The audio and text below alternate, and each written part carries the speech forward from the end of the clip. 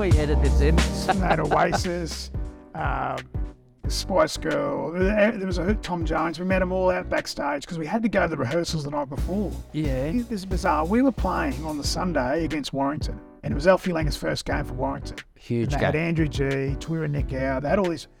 The Thursday night, we weren't training. We were doing rehearsals with Queen and a group called Five, and meeting the Spice Girls and Natalie Imbruglia and Tom Jones, Will Smith. Bizarre. Then on the Friday night, we were performing. So the week's prep for the opening round of the Super Did you get League, bumped? Warrington pumped we you? got beaten with like 40 points to 16 or something like that. Some of the best learning you will ever do will be travelling. Give yourself space, time to creatively think, to learn, to meet people, or take a vacation with your family. Give yourself that time. And there's no better person or people or company to help you than the people at TripADeal. Their experienced agents will look after you from start to finish. They will plan your flights, your accommodation, your car, your excursions, whatever you need. If you want to plan a trip of a lifetime, TripADeal is the place to go. tripadeal.com.au. Anthony Seibold, thanks so much for your time. When I introduced you to this camera, I don't really, over the years, we've worked in the same industry and I've never really got to know you, but the first impression, mate, when you gave me your time in England, you were working with the England Rugby Union team. You're an assistant coach, one of the biggest organisations in the world. It was busy, it was hectic. And you gave me and my son your time that I was like, I have to get you on this podcast. I have to. And then I've bumped you again and said, mate, you ever keen on jumping on the podcast? And you said to me, anytime. I don't know how to get that across to the listeners, but giving your time is something that's not too hard for the people listening. It's not hard to give you time, but you're one of the most busiest people I know, and you just said anytime. Where did that come from, mate? Why did you give me your time that day? Well, in England, I've got great respect for you as a person and your career. As you said, I think the only other time I sort of met you for any length of time was at it was a professional development opportunity over at the Sydney University there one time. And I know going into environments, when you go into some environments, when you're looking to do some professional development and see what others do, sometimes you get left in the corner a little bit. And I'm one to be really cognizant around that space and make sure that people feel included. And I think I'm a big believer in how you treat others is important. So it was great having yourself and your son with us. And you're right, England Rugby Union is a massive organisation. People here within the National Rugby League or the AFL competitions wouldn't understand how big it is over there. But it was great having you visit, and I love people who want to learn and want to go into other environments. So it was great to host you there that day. Well, that's the first time I've ever introed a show like that. I just wanted to see where that would go, because it seems like it's a part of you that I'm sure we're going to find out in your influences. Like giving your time is such a valuable trait of any leader. Like I think about some people that have given me their time over the years, and there's little lessons that I've learned that I'll take with me forever, but I'll also pass on. And I'm talking some of the best leaders in world sport. I picture the times where I've met them and then they've given me that time like you did, mate. So I really appreciate that, and I appreciate you on this show. This show is to help coaches, teachers, athletes, trainers, parents that are listening. So every question we go down is how can we help the listener? And I know that's in you, mate. I know you're an educator, you're a teacher, you're a coach. Why do you coach? What do you love about coaching? Well, it's a really noble vocation. I think being a resource to others, or being in a position to be able to help others. And you've been in this position, mate. It's a unique profession. We get the opportunity on a yearly basis or a weekly basis to give some young men like an opportunity to live out their dream. You know, for a lot of the guys that we coach or that you've coached in your career, have wanted to play in the NRL or represent the Blues or represent the Queensland State of Origin team or the Kangaroos or whatever it is since they're little boys. So they're actually in a position to help people get better, grow, not just on the field but off the field, and help people achieve their goals is something that you don't get in every single location. So I've always described myself as a servant to the players, a resource to the players, and I think when I've seen some of the really elite guys like Craig Bellamy and Eddie Jones, who are the two best coaches I've worked for, I see a similar philosophy, you know, being a servant to the players, a resource to the players. So that's why I coach. That's clear when I've watched you coach. And I think you've just mentioned two names that I should stick at. I should stay there for a second in this conversation. What are some characteristics of Craig Bellamy that you learned that may help a listener who's watching this show right now? Well, the two things that stood out about Bellyache working for him was how thorough he is with his work and his work ethic. You know, his attention to detail and his work ethic was second to none. So they're two things that stood out. But the biggest thing I always got from Bellyache was how much he cares about his people. And an example was when my middle daughter was crook one time. We're actually playing Penrith in Sydney. It was a Monday night game. Got a phone call on the Tuesday morning that she had fainted, hit her head and had a fit, and she was in hospital. So I remember Frank Panisi organising for me. Frank's the general manager of football there, organising an early flight home. Well, the first person who rang me that night was Bellyache and said, look, mate, there's no need to come in tomorrow. You stay up there with your daughter. And I just thought, like, there was a million things run around in his head, I'm sure, because we had a short turnaround. We'd just beaten Penrith the night before. All the things that come with being a head coach. And you talk about giving people their time and little things being big things. I just thought that phone call simply summed him up. You know, he cared about his people. And that made me want to work harder. Like, I worked hard for him. But he wanted to go the extra mile. And in the business world, they call that discretionary effort. But that's how he made me feel. I wanted to work extra hard for him because I thought he was just a special bloke. And it's quite interesting getting a little bit emotional talking about him because I don't necessarily keep in contact with Bellyache. Every time I see him, I love seeing him. But he's just a special person, and I think that's why he's had such success over a long period of time. It's his care for his people. Mate, hey, emotion's cool. We love emotion on this show. But you just mentioned also business people. There are some business people who've started giving some feedback to the show, especially in and around learning from leaders like yourself. So that there alone is a lesson to anybody, no matter what age they're coaching or no matter what business they're running, is that little care piece that I think on the big day in our game, players have to love you. Players want to win for you. Players want to run through a brick wall for you. But the same in the business space. You just said it. What do you call that? Well, discretionary effort. Yeah. Like, so it's hard to measure. Like they talk about in the business world, 5 to 10% discretionary effort. So as an example, you know, if your starting time's, 9 o'clock where you clock on for work and you're in there at 8 o'clock because you want to, go that extra mile for your boss or your peers, or you stay back to finish a project or a job or whatever it is, after the 5 o'clock, end of the working day sort of comes around. So there's a lot in that, but I just saw it firsthand. As I said, like incredible work ethic, thorough, from an attention to detail point of view. But the biggest thing I took away was just how much he cared. You'd work for him tomorrow. Well, you won't now, but you would. You love working for him. Yeah, no, I loved it. And people might say, well, you moved away from him, but I had 3.5 years there, and it was outstanding. But it was time to go and look at how other people did it. I was really curious at the time, but it just is a fantastic period in my coaching career. That's great. And so you also, for the listeners that aren't rugby league followers, one of the most successful coaches ever we're talking about there, Craig Bellamy. You've mentioned Eddie Jones. So you spent time with Eddie Jones in the England camp. Did you know Eddie before this?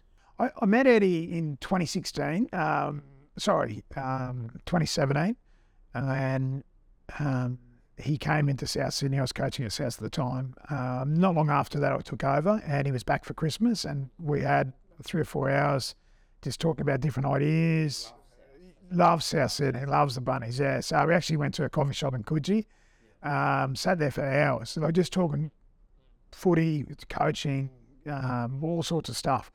And we built up a really good connection off that one conversation. And we just stayed in touch that whole next year. So that was in 2017. The next year I was coaching, and we had some success. There was one stage there, we won 12 from 14 games. We made our way to a preliminary final. So he was always intrigued about, the improvement from coming 12th the previous year to finishing third and making a prelim. So we were always in constant contact. And then when I went to Brisbane, he stayed in contact. So it was sort of almost like I felt as though he was a mentor, in some ways. He was always checking in with me and really curious about what I was doing, and me to him. And then when I went through a really challenging time in 2020, I finished up the Broncos in around, about mid-August, something like that.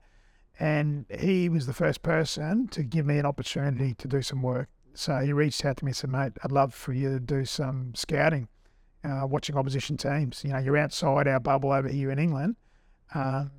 So we'll get our analysts and senior staff, value your coach's eye. And that's sort of how it developed. And then I ended up working for him full time for 20 months, like back and forth to England, which was the most extraordinary coaching experience in my career to date. And he's an elite coach. And his traits around, being a servant to the players, being curious, critical thinking, those types of things. I've never seen anybody better or anybody like that. And he's back home in Australia coaching the Wallabies, and I think that's an incredible appointment. And I'm really excited as a supporter to see what they can do under Eddie. And I just know that they're going to see significant improvement, or I'm very confident they'll see significant improvement. But I reckon he really reignited my love for coaching. And yeah, it reignited my love for coaching, reignited that curiosity in me to try and be the best coach I can be, but also going back to my original point of being a resource for others or trying to serve others. I just saw that in him, and he's got fantastically high standards. And you would have seen a training session is run like, as good as you'll see. So those two guys have had significant influences on me in different ways, but I couldn't speak more highly of either of them. Can I tell you, let's go back about giving you time. I'll tell you my experience with Eddie. So I'd bumped into Eddie 20 years ago when he would come and visit. He seems like a lifelong learner. He's just, every conversation I find he's trying to learn the same. I know he knows he's giving, but he's always learning. So this is a long time ago. Parramatta Eels, early 2000s. Then I was at the Roosters and I bumped into him there. He's come to watch training, and then again, a servant, like his book on leadership, he's helping people all around the world. So I was walking through a national park, listening to his book on leadership.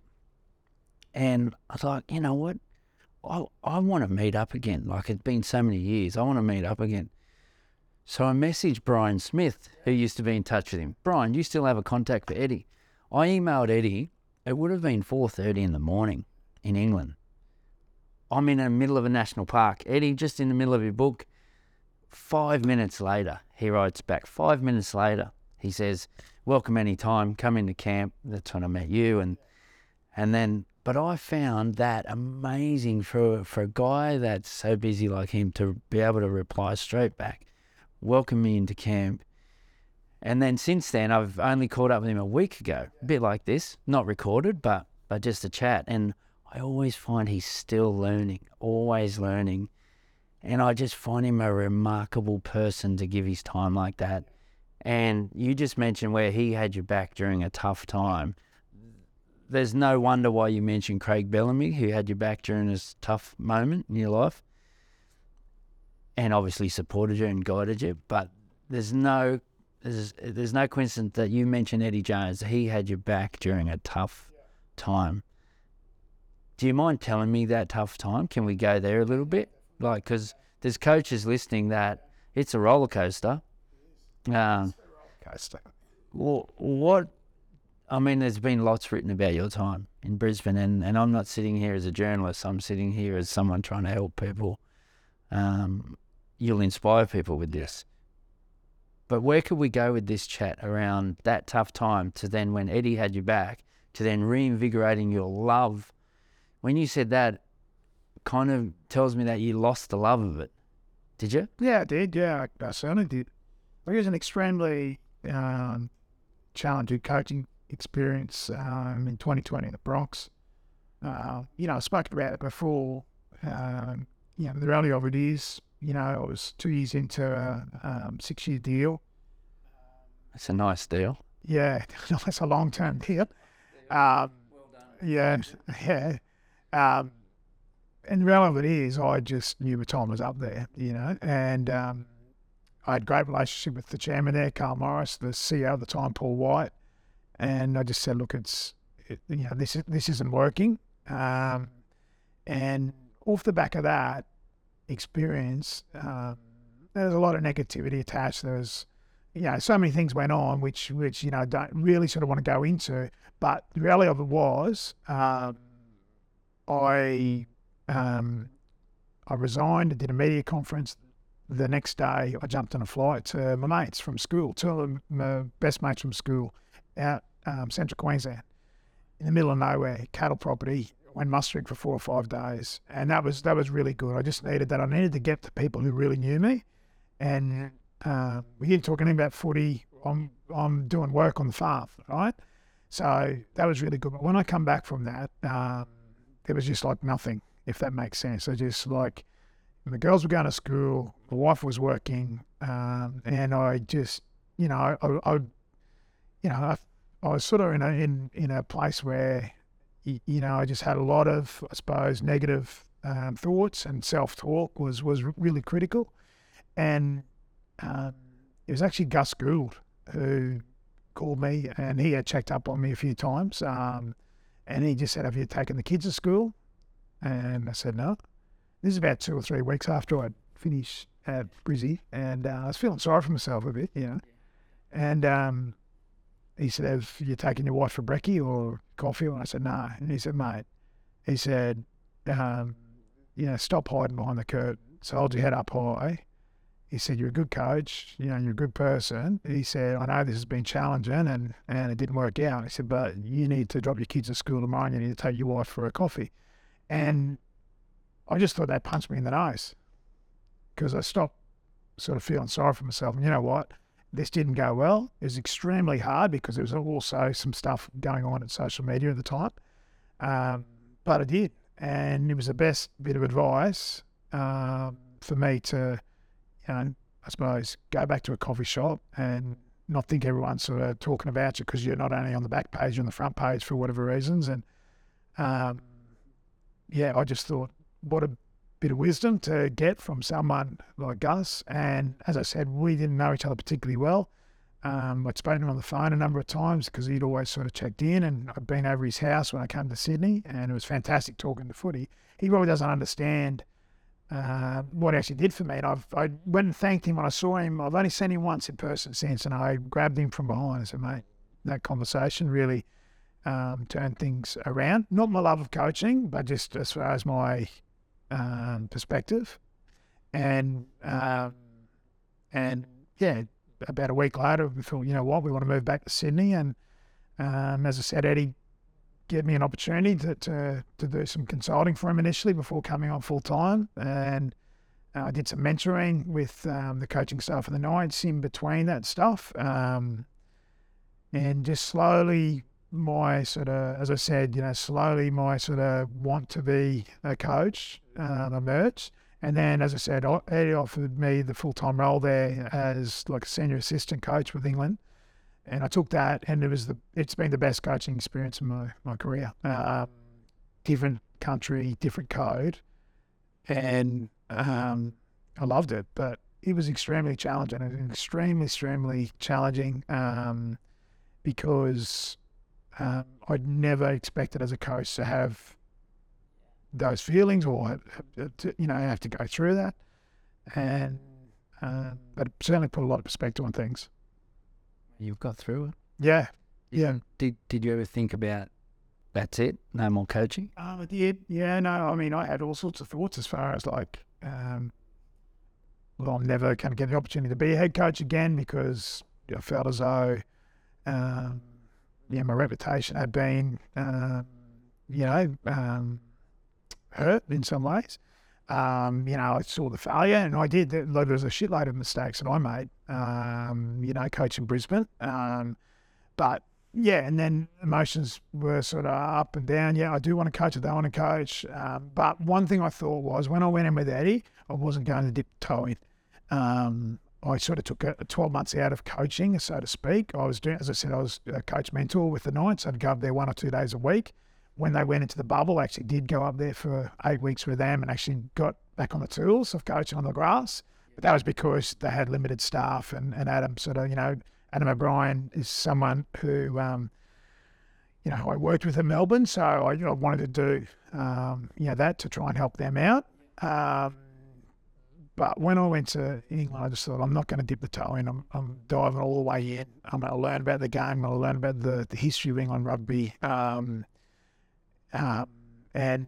it just provided me with a fantastic opportunity. And we toured Australia, played against the Wallabies in the 3-test series, which is unique, like just coaching against your home country, listening to the anthems, but getting a result, winning the Ella Mobs trophy was something special for myself, at being an Aussie and touring here. And I reckon that sort of all those little experiences, or that experience reignited my love for coaching, and then the head coaching role, at Manly was presented to me. So it's sort of interesting how life sort of works out. But yeah, I don't think I'd be the person I am today, or the coach that I want to be, or the coach I feel like I am on my way to being, if I hadn't gone through that. Okay, there's some gold in there if I can dig a bit deeper, because you mentioned there was so much stuff you just said that I need to dig deeper on. But the person you are now, the coach you'll become, has become from going through that hard time, which if I take you back a bit, you said you did make mistakes at Brisbane. When you say that, I mean, you don't have to go through all the detail on that, but what did you learn? Why do you think you felt like you failed at Brisbane? Well, I think, there was some challenges in and around where the club was at. We had a particularly young roster, which was exciting, which was great. And we probably had a lot of outside noise that was really challenging for everybody in the building to deal with. Including yourself? Yeah, including myself. But because what I've loved about this is you've actually just said, because you've obviously taken time to reflect on it, which now you are going to be way better for it. Yeah, I think, there's, without going into real detail around the mistakes, I think one of the biggest things that I learned was it's all about the people, it's all about connection, less about the X's and the O's, around the people you put around you, like filling in the gaps around you. As a head coach, I think that is just super important, who you've got around you, gut feel, like this decision making. They're all different things that I made mistakes in and around at different periods of time. How it went about, like going from South to Brisbane. There was a heap of things that I would do differently or not do, or whatever it is. But the reality of it is, that was a decision I made, and it didn't work. I tell you where I feel, I don't even know how you're going here with your new role. You just said it's more about the people, the connection, which is in you. That's what you're a servant leader. That's what you are. It's not about the X's and O's as much. But I think what you bring, all the X's and O's, plus you realise you're going to value a bit more on that space as well. That's some real lessons there. You then went on to talk about the pressure of the media. Now, most coaches handle that. Players handle it. But we're still human. When it affects your family, it's different, right? Because I've been through a bit myself, similar. When it affects your family, becomes a different story. Was that a big part of it? Yeah, definitely. I think that you can handle it yourself. Like, the reality of it is, like, there's gonna be negativity around results or around your coaching performance. There's going to be positivity around results and performance and so on. So it's a roller coaster, and that's the reality. And you can't take it personally. Sometimes you do. Like, you've got to reflect and go, look, it's not. Everyone's got a job to do, right? In the game, I reckon one thing that I did learn from my time out of the NRL is I did some work in the media, and just learning the perspective of the media, and understanding what their role is in our sport or all sports. And I think that certainly there was some really valuable sort of learnings even doing that as a coach. I did some radio work, some TV work, and that was, as I said, a fantastic learning curve because you get to see things from a different perspective.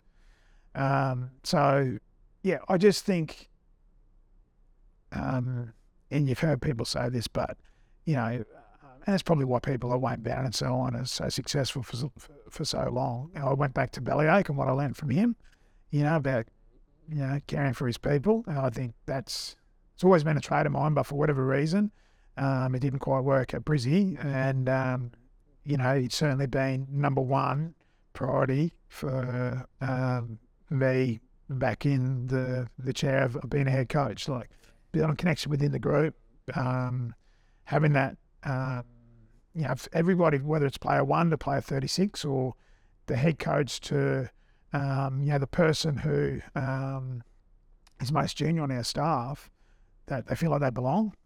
So you've got to spend time in it. It's easy to say, it's harder to do, but you've got to invest time in it. I think there's, for our, coaches and performance coaches who listen to this or watch this, that'd be something that I'd encourage them to think about.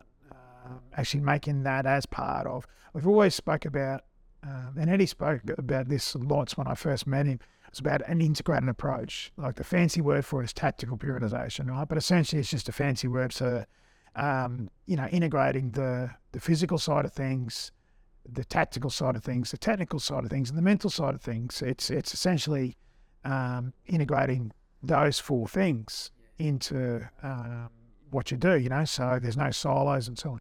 I reckon the fifth one, though, is the belonging or the togetherness. Well, that's where I feel we connected, because we believe in the same. Yeah. And Eddie was the same. Eddie talks about the holistic approach to coaching. I've held positions where the fancy title is head of performance. But for me, to perform on the field, physically, mentally, technically, tactically, cohesion, the culture, the values, the shared values, and that connection piece. If you think back, any of the best teams you've ever watched or been involved with, the best teams I've been involved with, the most connected team wins. Yeah, well, the most connected team wins. Yeah. And when again, if there's listeners that are maybe starting a career in that path, like, if we could accelerate their career by saying, invest in this piece now, and the other stuff will still be there. You've got to care about everything, but invest in this piece now.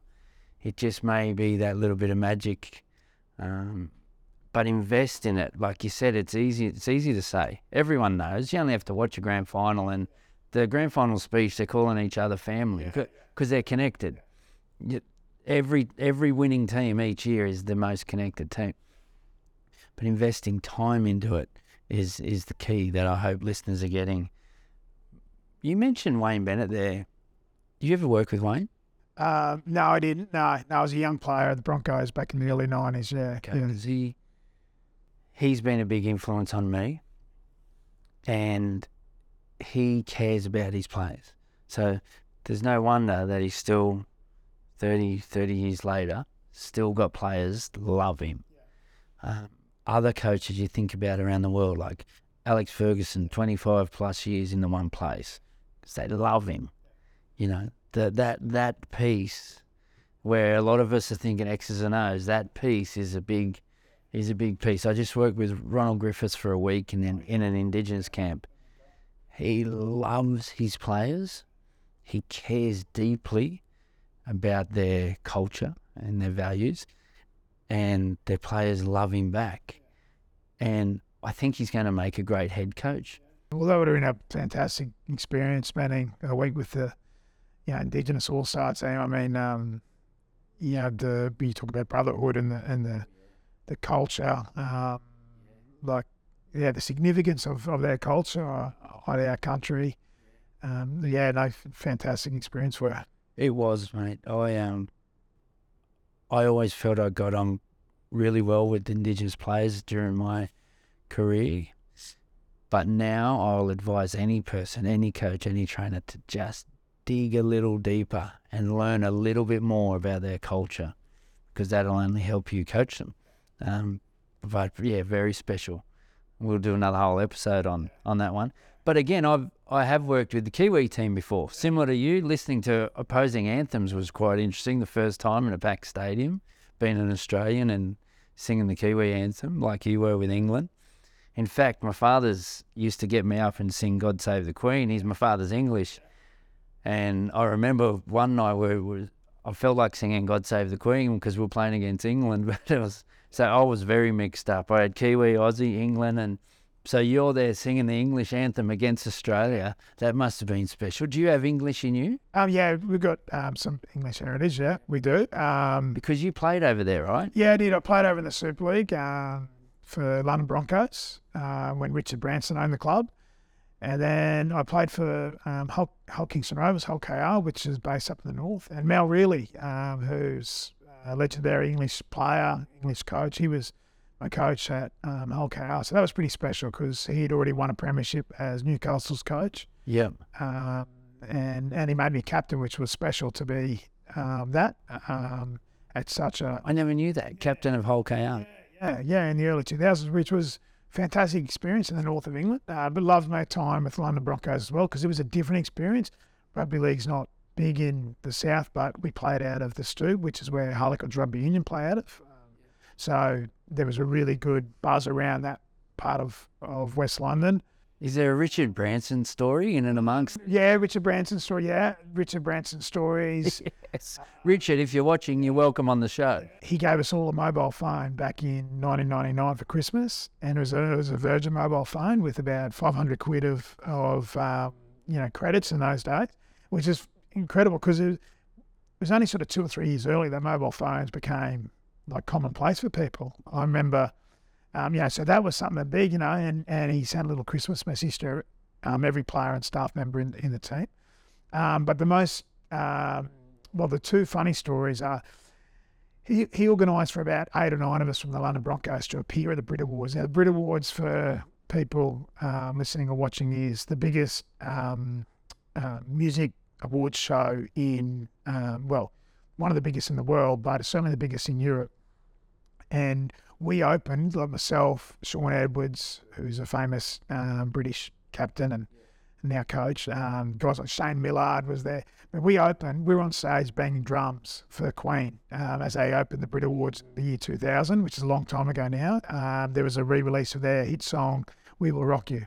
And we're on stage in front of 40-odd thousand people and all like Can we edit this in? Oasis, the Spice Girl, there was a Tom Jones. We met them all out backstage because we had to go to the rehearsals the night before. Yeah. This is bizarre. We were playing on the Sunday against Warrington, and it was Alfie Langer's first game for Warrington. Huge game. They had Andrew G, Twira Nick out. They had all these.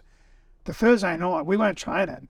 We were doing rehearsals with Queen and a group called Five, and meeting the Spice Girls and Natalie Imbruglia and Tom Jones, Will Smith.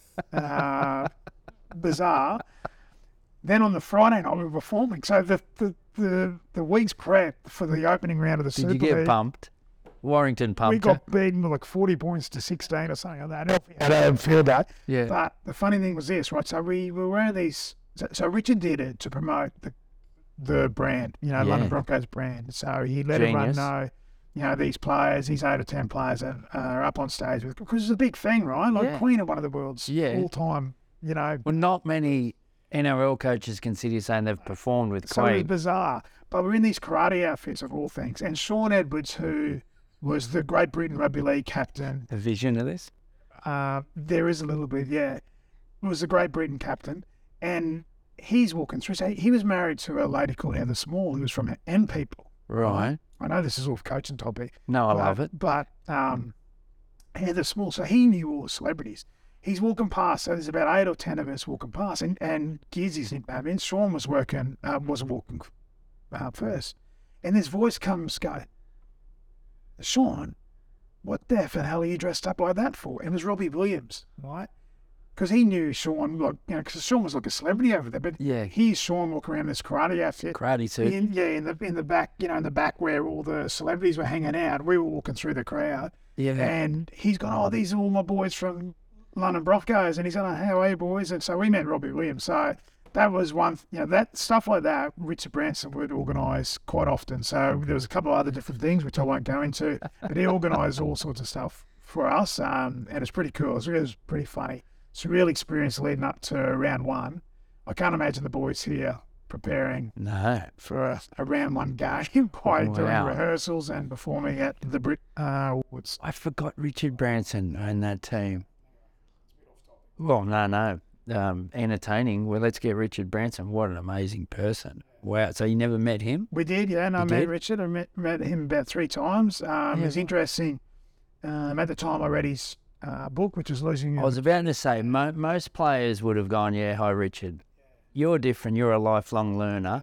I'm positive you tried to learn something from him. So you read his book Yeah, I read his before book. you met him? Well, because I was playing for Canberra and I signed for London, and Richard Branson was the owner, so I bought his book because I just thought, well, obviously he was, you know, well-renowned business person, but just understanding where he came from. And he started doing these, they're almost like music magazines. That's where he started in. Yeah. And he, you know, so just reading his story was fascinating. And then to spend, you know, a little bit of time with him on a few different occasions, it was actually funny. I missed out on the Challenge Cup final. I wasn't allowed to play because of being cup tied, which means you were suspended. So, Yeah. and I was quite disappointed because you play at Wembley Stadium in front of 90,000 people, so I missed the game. bad. Yeah, and he spoke to me about that. He said, I bet you're disappointed. He said, but there's 2 ways that you can go about this. He said, you can either kick stones this week. This is what he said. And you can either kick stones this week, or you can do all you can to support your mates and try and get a win on Saturday. And I just thought, you know, what a way to, you know, because I was thinking, Yeah. you know, I can't play in this incredible stadium in front of 92,000 people. And he just sort of said that. He come down on the Thursday night or the Wednesday night before the game and come up to me in the shed. He said, oh, you can't play, can you? You know, and I just thought, you know, what a fantastic bit of advice. So, yeah. There's a bit of wisdom there. How good is wisdom from an older person? I mean, he gave you the same advice Gus Gould gave you when he rang you. He said, you can kick stones or you can A get little out. bit, just You in know? a different way of In a saying it. different One way. was don't hide behind the curtains, and then the other one was essentially what he was saying. You can either be a good teammate Yeah. and get behind the boys, or you can feel sorry for yourself. It was interesting. Like he led That's the actually team great out. coaching Yeah, advice. it was, wasn't it? Isn't it? He actually led the team out with his son. His son was the one who had the passion for rugby league, from what I understand. And Right. his son was 13 at the time, and Richard led out, and Sean Edwards was in behind. And I think after that, he'd achieved what he wanted because he wanted an experience for his son, from my understanding. And he only owned the club for 1 more year after that, but I think he achieved what he wanted to. He got him to Wembley, you know. So Richard Branson's leading the London Broncos out of Wembley as What a chairman. legend. Had his son beside him, Sean Edwards, who was a famous international player behind him, and you know, on to the next. On to the Where's next one. his son now? We Don't find know, to be fair. Yeah, no, I don't know. I've often thought of that, but it was his passion for rugby league. He'd apparently seen it on telly and had a passion for it, and then he spoke to his dad, and then as rich Imagine he people ended do, up playing as in rich it. people do, Yeah, right. they're able to buy the club. But yeah, it was a good time. Tony Ray was the CEO. Tony was a ex Winfield Cup player back in the late 80s and 90s. But yeah, it was a good time, and I learned a lot. Yeah. Mate, well, there's a great lesson. we've just shared, someone listening is going to have a kid that misses a game, and he's going to go and give him Richard Branson's advice. Yeah, Yeah. I thought it was bang to the point. Wasn't a long conversation. I thought you were going to say that you sat with him in the box and No. you met someone else and No. You met the Queen He was very no. generous with his time. He came and met all our partners, which Did was he? a thrill for all the girls and so on. But Yeah. that was one. I had 2 conversations with him, and they were both brief, and that was one of the times I did meet him. So, mate, we've gone over some lessons from Gus Gould, great wisdom. We've lessons from Eddie, lessons from Bellamy, Craig Bellamy, lessons from Richard Branson. Is there any other influences in you, even way back, like even as a kid, that we should share? Yeah, well, I had a couple of teachers who really, I suppose, encouraged me to study and play sport. I played a lot of sport. I played a heap of rugby league and cricket as a kid. And so Paul Bunn, who actually has worked for the Storm and the Broncos, he was my sports master at my boarding school. You may have even come across Bunny over the journey, but he really encouraged me. The academic pursuit and also the footy side of things. And I had 2 primary school teachers, Con Marinan, who played for Queensland when I was a young kid. In 1980, he played for Queensland from Rocky Brothers, which was very unusual. Yeah. And a teacher called Kara Bendel. They had enormous influence in my schooling and my footy. But there's another person who worked for Brisbane Broncos for 10 years. His name's John Dixon, and he was really influential in the careers of guys like Sean Berrigan, Lottie Takiri, Brad Myers, Dane Cardle, all those guys who came through the back end of the 90s into the 2000s. John had 10 years as the skill development coach at Broncos, and Wayne, from my understanding, hired him because he was a school teacher, and he just taught the fundamentals of the game. Yeah. He was exceptional at that, and he was the first coach I worked for. So when I came back from playing overseas, I went in with and helped the Clydesdales, who are the Broncos Queensland Cup side. Yeah. So I had all the young guys like Barrick Barnes, Greg Eastwood, Sam Thaiday, Nev Costigan, Tom Leroy Lars, all playing in that team.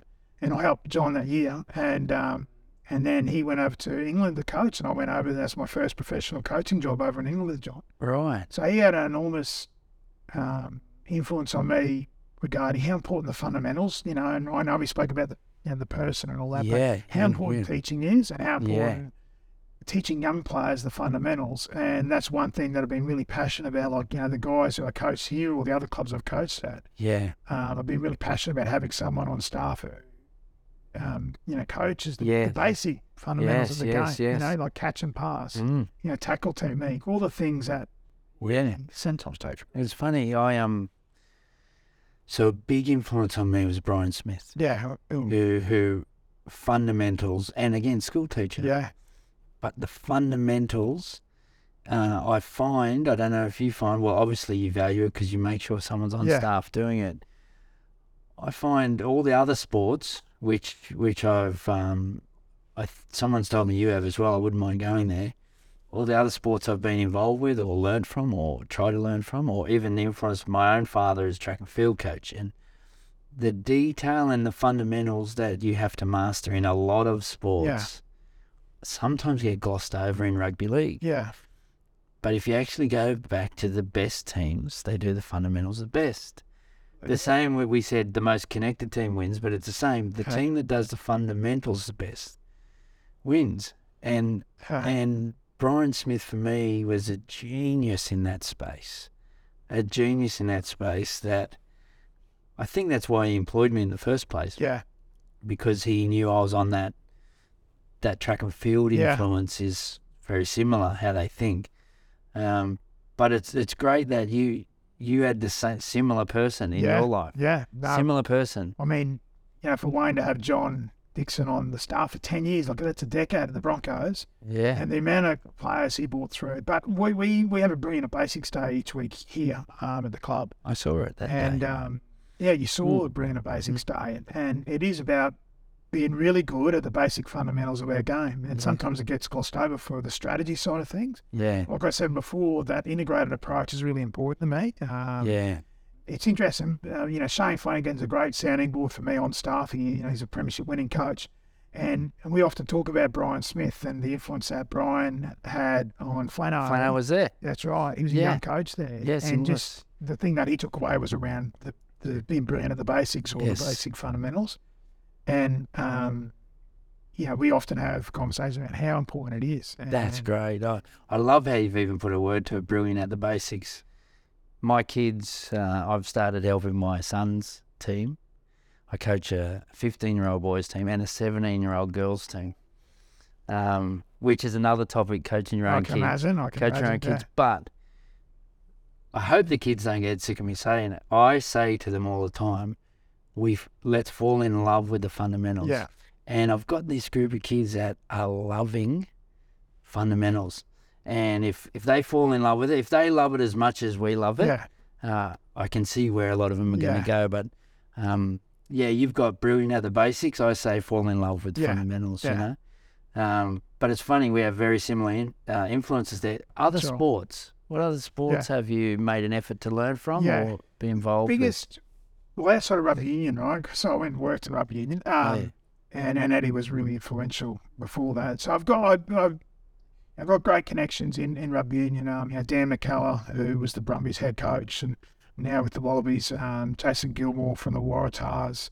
When I was in Brisbane, Brad Thorne, who I used to play with years ago. So in Australian rugby, Scott Johnson, who was the director of rugby. Those guys, always sort of talk about what they're doing here in Australia. Then obviously, Eddie opened up a whole new world over there in the UK from English Premier League soccer coaches like Sean Dyche, who's just taken over Everton, the Arsenal manager. We used to have every coach from every sport over there. If I look back to Australia, I've learned more out of the AFL than any other sport. Like I've been on trips over to America, to the NFL, the NBA, the Circus du Soleil, name a sport, and I've tried to learn something from it, or go and meet a coach from it. But the AFL, I always go back to the AFL. I just think they do things exceptionally well. They do. Michael Voss at Carlton, Craig McRae at Collingwood, Ken Hinkley at Port Adelaide, Stewie Jew from Gold Coast Suns. I've had bits and pieces to do with all those guys, whether it's been for a week or like there was a time there where I'd go to Port Adelaide for a week each year, and I did that for about 4 or 5 years straight. I went and spent 2 weeks with Collingwood, at two different like a week, 2 different occasions with Collingwood last year. We often have them come up to us as well. Carlton rather. We've had the Collingwood coaches up to us recently. I just learn a heap out of the AFL. I reckon you can go all around the world, and I don't think you would learn more than what you do with the AFL. Just how good they are with teaching what they call craft, their brilliant basics. Yes. How they put their programs together from belonging or togetherness piece. Yes. How they run their meetings, the learning intentions of the meetings, the use of questioning, checking for understanding, all those different types of things. They do it exceptionally well, and so I love going to the different AFL clubs. Yeah. I had an experience with Kevin Sheedy 20 years ago. Oh yeah. Well, a bit longer than 20 years ago. Brian Smith again. Yeah. Let's get on a plane, Hayden. You know a bloke at Essendon. Let's go and meet Kevin Sheedy. We didn't know him. Again, he gave his time. Yeah. He said, sure, come down, I'll catch up, I'll take you out for dinner. He took us we walked through the Crown Casino, and it was like God was in the building. Mr. Sheedy, people. We hit up this back table, and they come and brought like a $600 bottle of wine, and he's the king. I'd never forget what he said to me. He said, talk to anybody old, because if they die tomorrow, their information dies with them. And he said, and then what I want you to do throughout your career is share everything, because you think you've got the magic, but you haven't. Yeah. So he said, it'll go full circle. He said, share everything and talk to anybody old. I never forget that moment, because first of all, he gave his time, but then that little nugget of gold is possibly the best advice I was ever given is go and talk to anybody old. That's incredible advice, Isn't it? Yeah, Like, I love that. but yeah, AFL, again, I always do my own work of trying to travel the world and visit different people, like I visited you in England. I met a coach. I spent a week at Juventus Soccer Club. You would have loved this. Now, they can hardly speak English. Yeah. So the head coach, Mr. Allegri, I would call him, he says to me, what do you want? Like, what can I give you now before you go home? Like, I said, well, where's the magic? And at this stage, he's got Ronaldo in the team. He's got, like, rock stars in this team. Like, police are out the front, like, escorting them to get out of there's fans out the front of training, you know. And I said, what is it? He goes, I spend most of my time keeping people happy. And I was like, okay.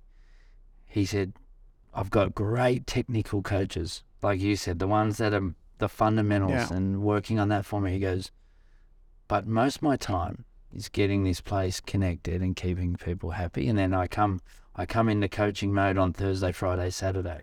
And that was fascinating. Yeah. That was fascinating. Makes sense. Yeah.